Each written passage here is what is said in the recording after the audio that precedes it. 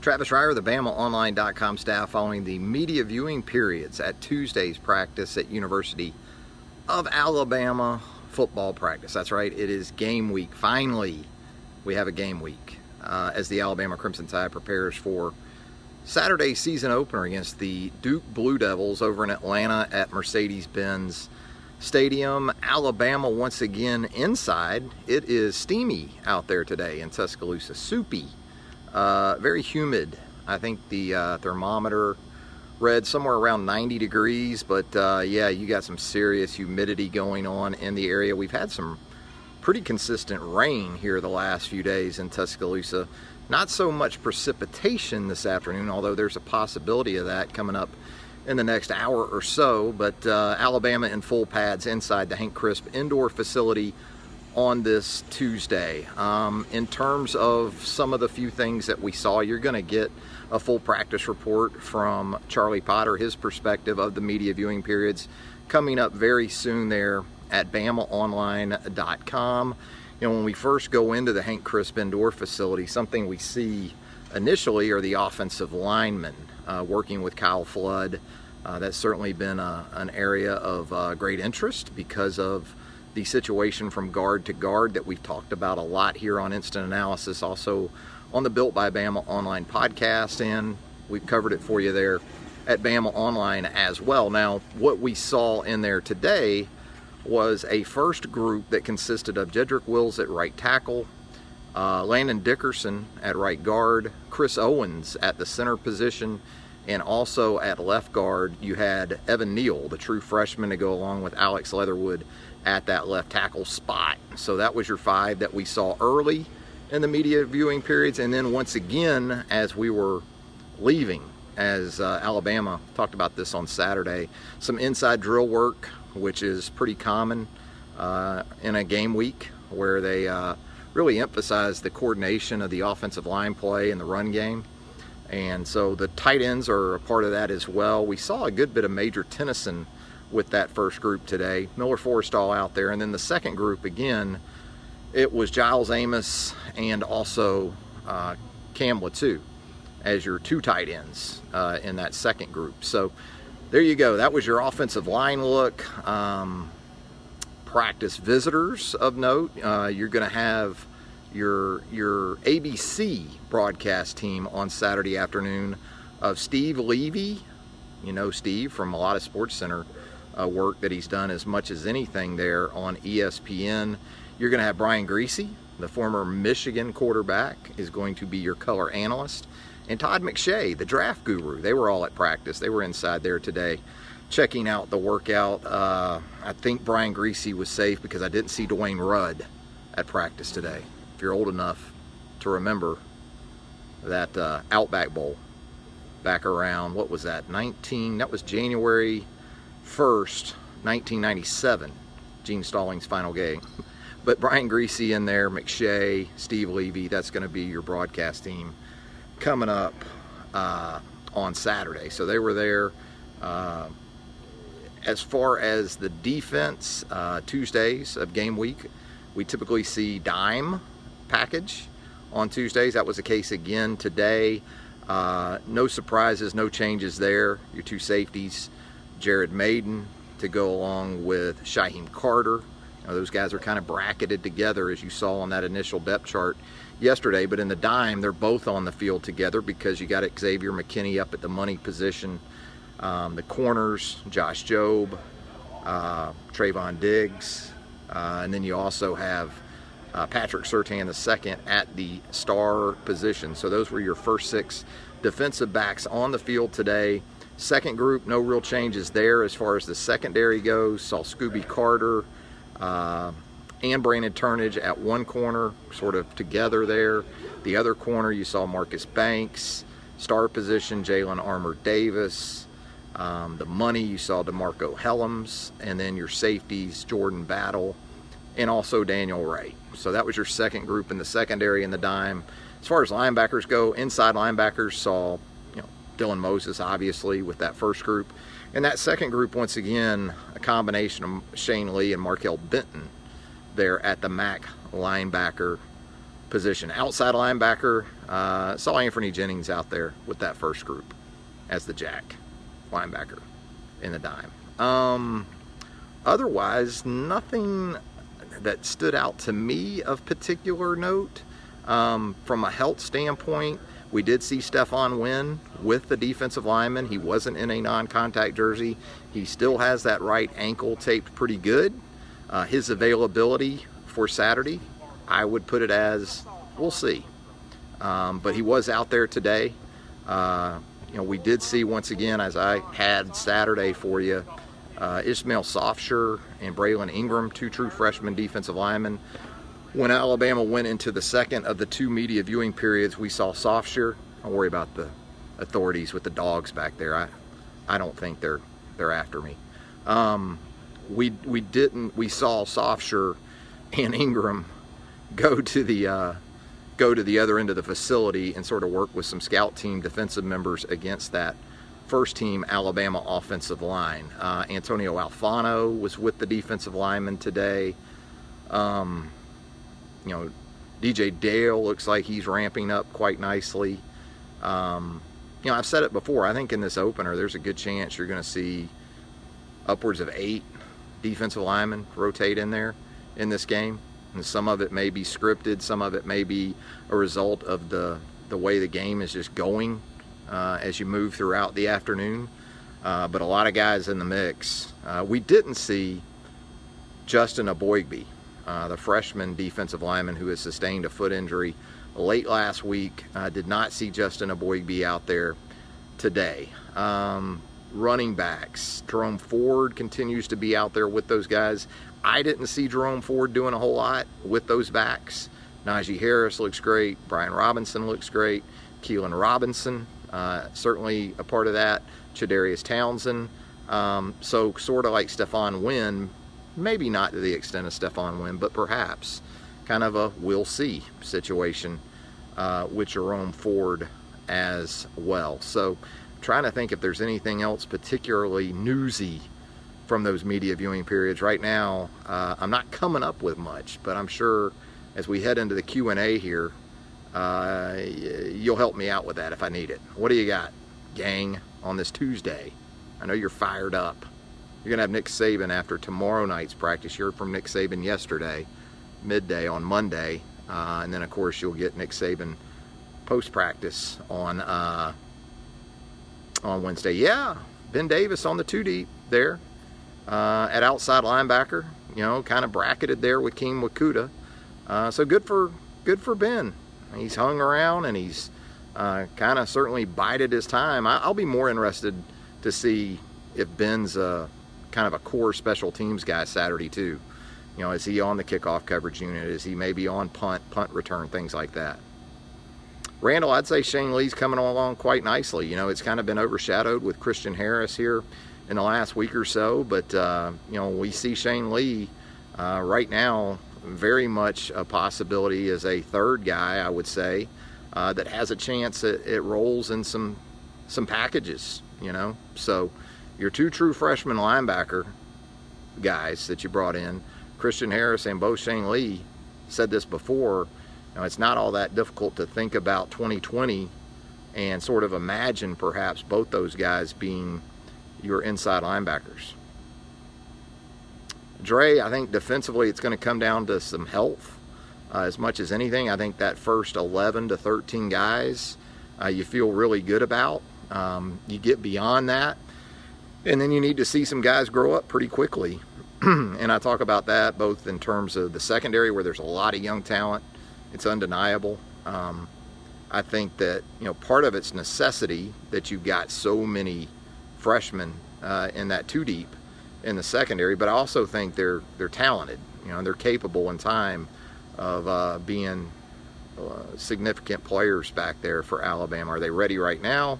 I would say for the most part, those guys need a little more time.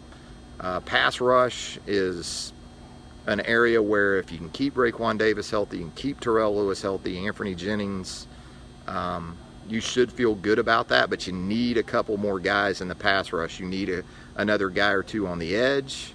to really step forward, and on the interior too. I know we always again equate pass rush with edge guys, but the one thing Alabama's had as much as anything in recent years are inside guys that are a real problem, and not just one. They've had consistently two guys inside that can cause a lot of problems. So I think still you got to have some, a couple of three guys step forward for you. Oh, Mario asking if Saban will let Tua play more this year. I think that's going to go back to whatever they need to happen. If it's 58-6, midway through the third quarter, I would expect to see Mac Jones. I do think, perhaps in some games you're going to see Tua go a little deeper, but I think they want to play Mac Jones too, and potentially play Taulia Tagovailoa. Who knows? Maybe even Paul Tyson. So, for entertainment value, I don't think Nick Saban's going to say, you know what? There's a lot of people here that want to see Tua continue to play in a 64-8 game. Let's give the fans what they want here. I don't think Nick thinks that way. I think Nick thinks about, I got to have this guy for 14, 15 games, and at the same time, I still got to develop some other guys behind him. Shy Carter at star or safety, I think you could see both. I mean, you saw the depth chart Monday, and he's right there with Patrick Surtain on the top line at star. You see him at safety on the top line with Jared Maiden. That's what we saw last year with Shyheim Carter. Nickel, we saw him at star. Dime, we saw him at safety. And then once Trayvon Diggs went out, he pretty much had to play star all the time, but he can play both. Hagan, I would think, I think Raekwon's going to be good. I don't think Raekwon was terrible last year. I know his numbers didn't speak to something close to what he had in 2017, but I said it before, at least you had to account for Raekwon last year.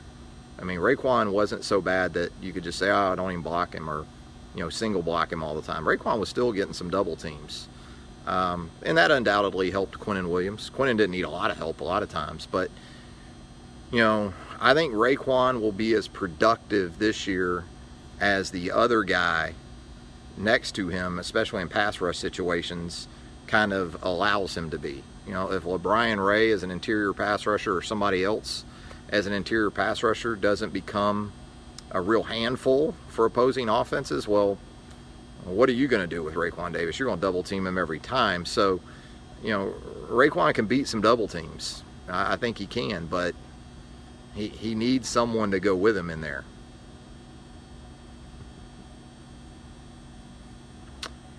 What else, gang? Not running the AC too much in here today. I know sometimes you can usually, inside Coleman Coliseum here, you can hear the AC blowing. Can't hear it today. And then, we're in the basketball arena, and you got the home basketball schedule for the 2019-2020 season that they released for you today. Not a lot of sizzle on that home schedule. You got an opener with Penn, Kansas State in the SEC Big 12 Challenge. Couple of games, one in Birmingham, one in Huntsville, but it's not exactly, say, like Texas or Oregon or somebody like that. So, James at tight end.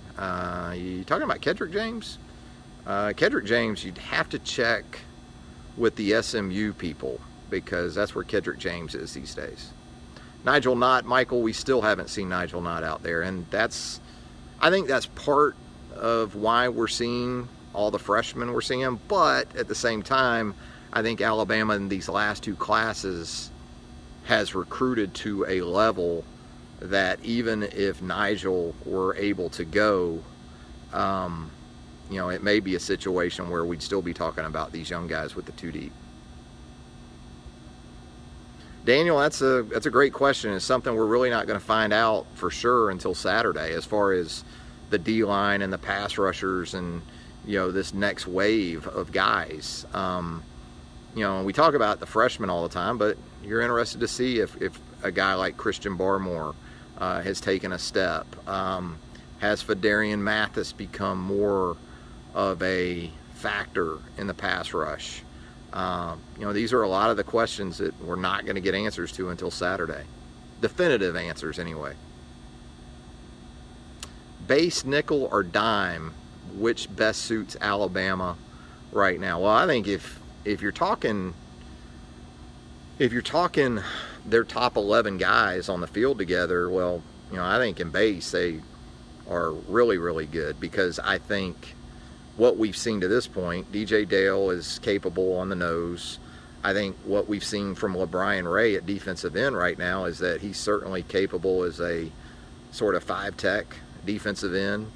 You'd have Raekwon Davis in that same role on the other side, or the way they play over under fronts, it could change a little bit in terms of where those guys line up.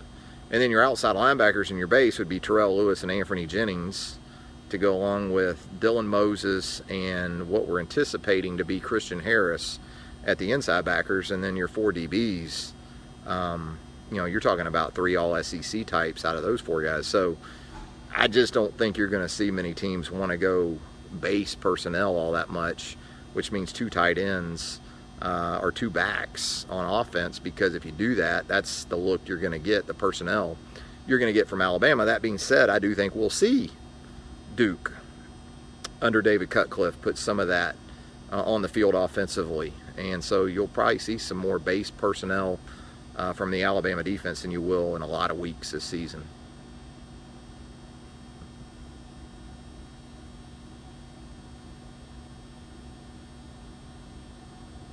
Jason, there's been nothing to indicate to us that Tua's had any type of issue in the preseason. More under center than the last 3 or 4 years, Jason is asking. It's kind of been a narrative of the preseason. And Sark, that's kind of his background, more of a pro guy. But, they were under center some last year. They weren't, always in the gun. So, I just don't get too caught up anymore in football with where the quarterback lines up. Whether you're talking about the NFL, college football, high school football, there is a ton of shotgun, and so I think you'll see Alabama in both, and I think Tua can handle both pretty well. Here come the kicker questions. Here they come, rapid fire. Let's see how Will Riker does Saturday. The expectations are obviously high. By all accounts, he has responded to the challenge and to the pressure that comes with scrimmage work and kicking in front of Nick Saban specifically. So, yeah, we never fully know until you get into a game, actual game. We'll see. There's been nothing that we've heard that would make us think that Will Riker's just going to lock up Saturday afternoon in Atlanta, but you always want to see it. I mean, it's kind of that thing. And I know that's what Alabama fans think is exclusive to their kickers, but it's with any kicker. Any kicker anywhere that I watch, I want to see him do it in a game. I don't care if it's Alabama or Florida State or Utah, Secondary should be a good bit better this year because, first of all, you've got a healthy Trayvon Diggs. You've got a more experienced Patrick Surtain II. You've got Josh Jobe coming into his own at corner. So, first and foremost, you've got 3 legitimate high-level corners. That helps, in the secondary. So, combine that with an elite safety, in my opinion, in Xavier McKinney. And then your other safeties are very experienced guys in Shaheem Carter and Jared Maiden. Should be better. And you're not seeing Trevor Lawrence on Saturday.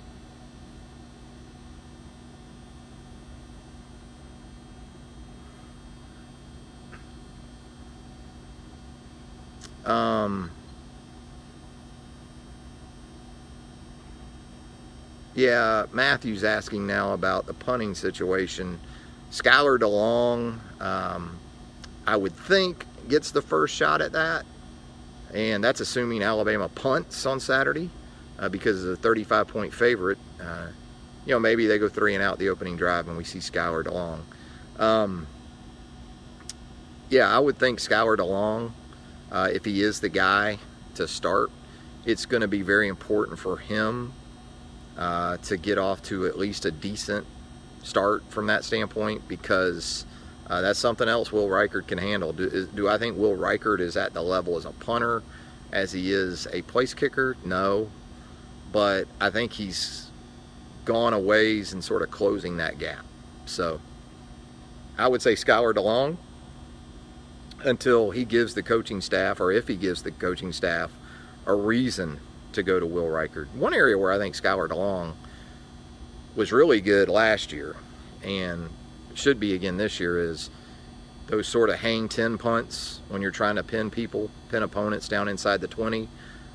He's adept at that. So, you know, that would probably not be the worst scenario for him Saturday for his first opportunity to be in that sort of situation, because I didn't notice last year that his confidence really wavered. It was more in field flip situations, you know, where you're trying to really change field position. That's where he seemed to really struggle, and where his confidence quickly waned a year ago. So if that's his first opportunity of the season, is again where you're trying to flip the field, you know, that will be something to watch. All right, gang, we're going to get out of here on this Tuesday. You got Charlie Potter's practice report. We've got continuing coverage there at BamaOnline.com throughout the week. You're going to have Nick Saban post-practice tomorrow. We're going to have game previews coming, stuff like that throughout the week. So we got you covered at BamaOnline.com. As always, this will upload to the Built by Bama Online podcast. So if you missed some of this or you want to hear it again, you'll be able to access it there at the Built by Bama Online podcast. If you haven't already, we'd really appreciate a subscription from you in that area. Maybe a review helps with the algorithm, whatever that is. Anybody tell me what an algorithm is? I don't know, but I'm told it's good if we can impact that on the interwebs there for you. Travis Reier for the BamaOnline.com staff. Have a great rest of your Tuesday, everybody.